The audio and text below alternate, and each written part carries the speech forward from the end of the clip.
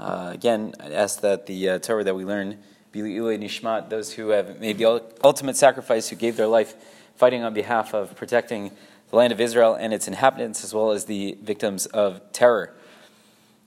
In this week's Parsha, Parshat Kedoshim, if you look in Chamishi, the fifth Aliyah, so again, similar to last week, the Torah talks about the Isur, the prohibition of Molech, which is some sort of pagan worship, which may or may not, seems to be Machloket Rishonim, which may or may not have involved child sacrifice.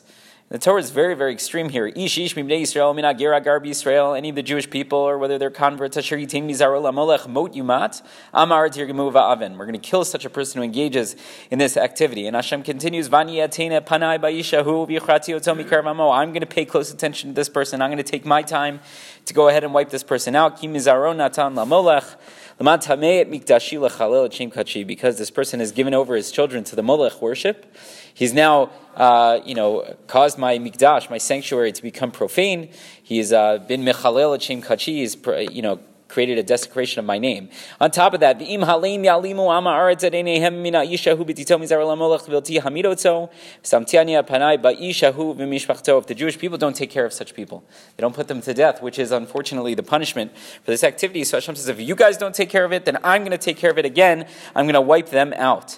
Right? I mean, just unbelievable stuff. Very, very extreme. Don't engage in the worship of Molech. And like we said, it was mentioned in last week's Parsha as well. So if, in fact, we subscribe to the Rishonim who understand that the worship of Molech was the offering of one's child to be killed in service to this deity, so it becomes very, very clear that not only is God very much opposed to pagan worship. That's very, very clear. He's made that clear multiple times already in the Torah. He will continue to do so. And we know already one of the 10 commandments is not to engage in pagan worship. But what we find is that it's particularly egregious to give over one's children in the service of God. That is considered something which is unacceptable, so much so that Hashem says it's a desecration of His name, it's a desecration of His sanctuary. He's going to take time to deal with these people, and if we don't do it, He'll make sure that unbelievable stuff that we don't see Him talking about other versions of pagan worship. And why is that?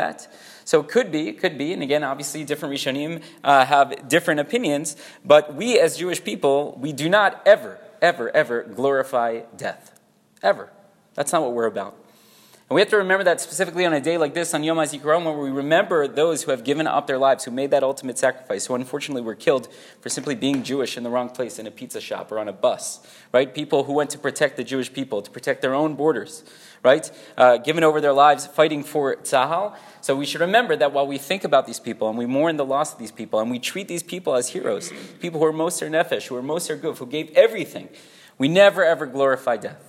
And sometimes our enemies, and I don't know if we don't want to get political, modern day, previous, Molech, whatever it is, we have enemies who unfortunately they very much glorify death, and they're very happy to give over their sons and daughters in order to be killed, to serve as martyrs. That's never our goal. Do we recognize the heroism of people who serve as martyrs? We absolutely do. But in the best case scenario, like we mentioned this morning, we would never ever want those numbers to grow. The numbers that we hear about of victims of terror, of people who have given over their lives in Tzahal, we don't want those numbers to grow ever. We're not giving out candy and chocolate when we're murdering, unfortunately, people on the other side. We're not excited when we lose our own people. Ever. It's a day of mourning, not ever a day of celebration. And the Molech reminds us that it's a perverse worldview. It's something which God considers abhorrent, something which He says, if you don't take care of it, I will take care of it. That when we give over, unfortunately, our sons and our daughters and our brothers and our sisters and our cousins and our husbands and our wives and anyone who's involved, right? When we give them over, we recognize what they gave. We recognize that sacrifice. We appreciate that sacrifice.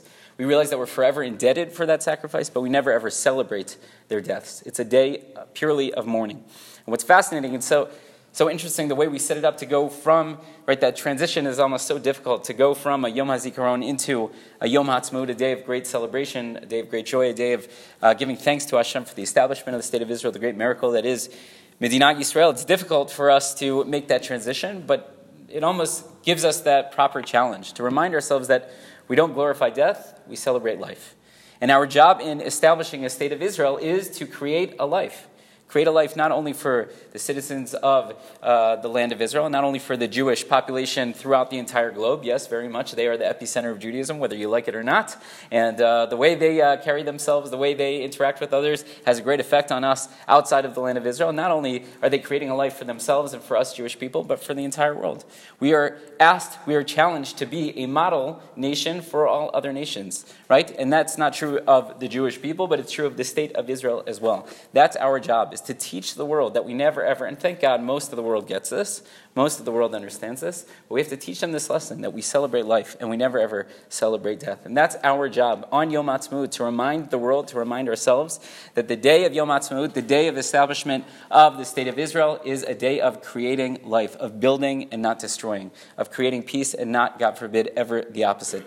So it's a challenge, right? Obviously it's a day of celebration, but it's a reminder that we have a lot of work to do. Our goal is to always, always, always live Al Kiddush Hashem. We mentioned once in the name of Rabbi Lau, he asked, why is it, right? Avram, we're told in the Midrash, right? He gives over his life. He's willing to be thrown in a fiery furnace, right? In order to not have to bow down to whichever pagan deity that Nimrod wanted him to bow down to, right? An amazing story, yet we never find it in the Torah. And Rabbi Lau asked what you would think that would be the most important story to put in the Torah, right? Avram, he's never ever once communicated with God. Somehow he figures out that there is this idea of ethical monotheism. There's only one God. He's willing to give up his own life, and we don't put that in the Torah. Why is that? So Rabbi Lau reminded us, because you might make the mistake of thinking that the goal is to die Al Kiddush Hashem.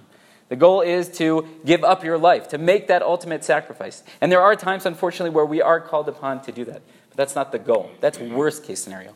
The best case scenario is to live Al Kiddush Hashem. And best case scenario, we have a Medinat Yisrael, we have a state of Israel that is, abiding by all of the laws, all of the Torah, all the mitzvot, living. Okay, it's not a perfect Medina yet. We're on the proper track, but we're doing a lot better than a lot of other nations. And our challenge amid our celebration is to remember that our job is not to die Al Kiddush Hashem, but to live Al Kiddush Hashem. There's a lot of work that's involved in doing that. And for those of us not living in the land of Israel, we can still celebrate, and we can still take on that mission, and we can still do whatever it is that's possible to support the land of Israel, the state of Israel, in that mission. So let's learn the lesson of the Molech. Let's learn the lesson of the establishment of the state of Israel. We don't celebrate death. We only celebrate life, and that's our challenge going forward. Rabbi Chanan ben Akash Omer, Tzakadosh Baruch Hu Zako Yisrael.